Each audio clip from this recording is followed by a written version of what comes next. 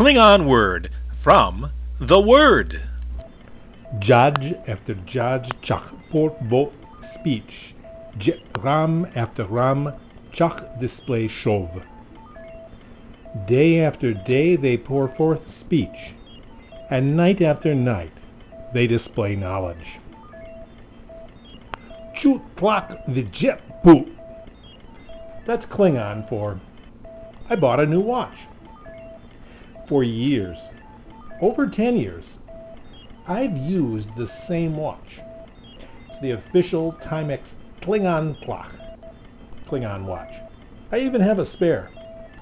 I've used it so long, I've gone through half a dozen bands to keep it on my wrist. It's a great watch, not only with cool Klingon labeling, it has a lot of useful features, and I've kept it as a backup. But, it was time for a change. My new watch is not digital. It's completely mechanical and self-winding. What I particularly like about it, it's how very mechanical it is. From the face and the back, you can see inside to the works and see its action as it ticks away the seconds, minutes, and hours. My wife says it makes her tired to see how hard it works, but I like it. Judge after judge chak for speech, ram after ram chak display shov. Day after day they pour forth speech, and night after night they display knowledge. Like my watch, day after day, night after night, show us the action of God in creation. The order of each day, followed by night, are like the works of my watch, ticking away.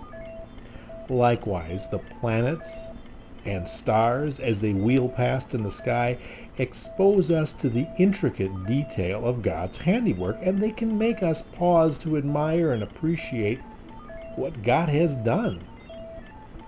I'm alluding to what is called the watchmaker argument for the existence of God.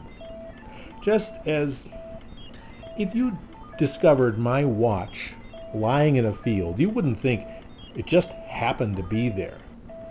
Its presence is the evidence of the actions of some person or people. Someone made it, someone lost it. Just so, the details and movement of nature testify to the actions of a creator. Not everyone is convinced. Skeptical authors have pointed to natural causes and mechanisms that can evolve and develop complexity in nature. They have a point. But I don't find that dilutes the power of the watchmaker analogy. It only pushes the question of who did this back further. Such natural causes in making the complexity I find in creation are like finding a robotic factory that was making watches. True, there might not be any person involved making the watches, but where did the factory come from? Who designed it? Who made the robots? Judge after judge, chak por vote speech, ram after ram, chak display shov. Day after day they pour forth speech, and night after night they display knowledge. The word used here for knowledge, da'at in Hebrew, appears about 90 times in the Bible. It's related to the common word yada, to know. It's translated by the Klingon word shov, knowledge, or to know.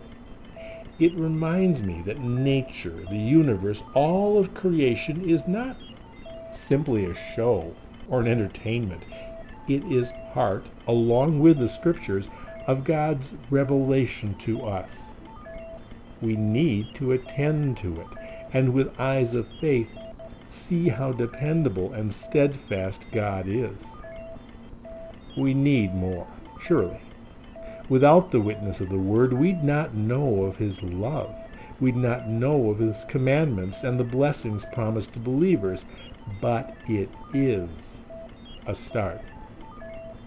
Albert Barnes notes, day unto day, one day to another, or each successive day, the day that is passing away proclaims the lesson which it had to convey from the movements of the heavens about God, and thus the knowledge of God is accumulating as the time moves on.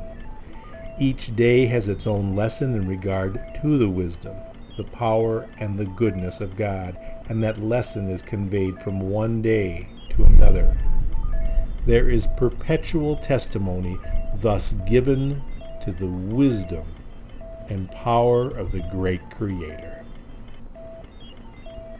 I love to watch the gears moving away, driving the hands of my new watch.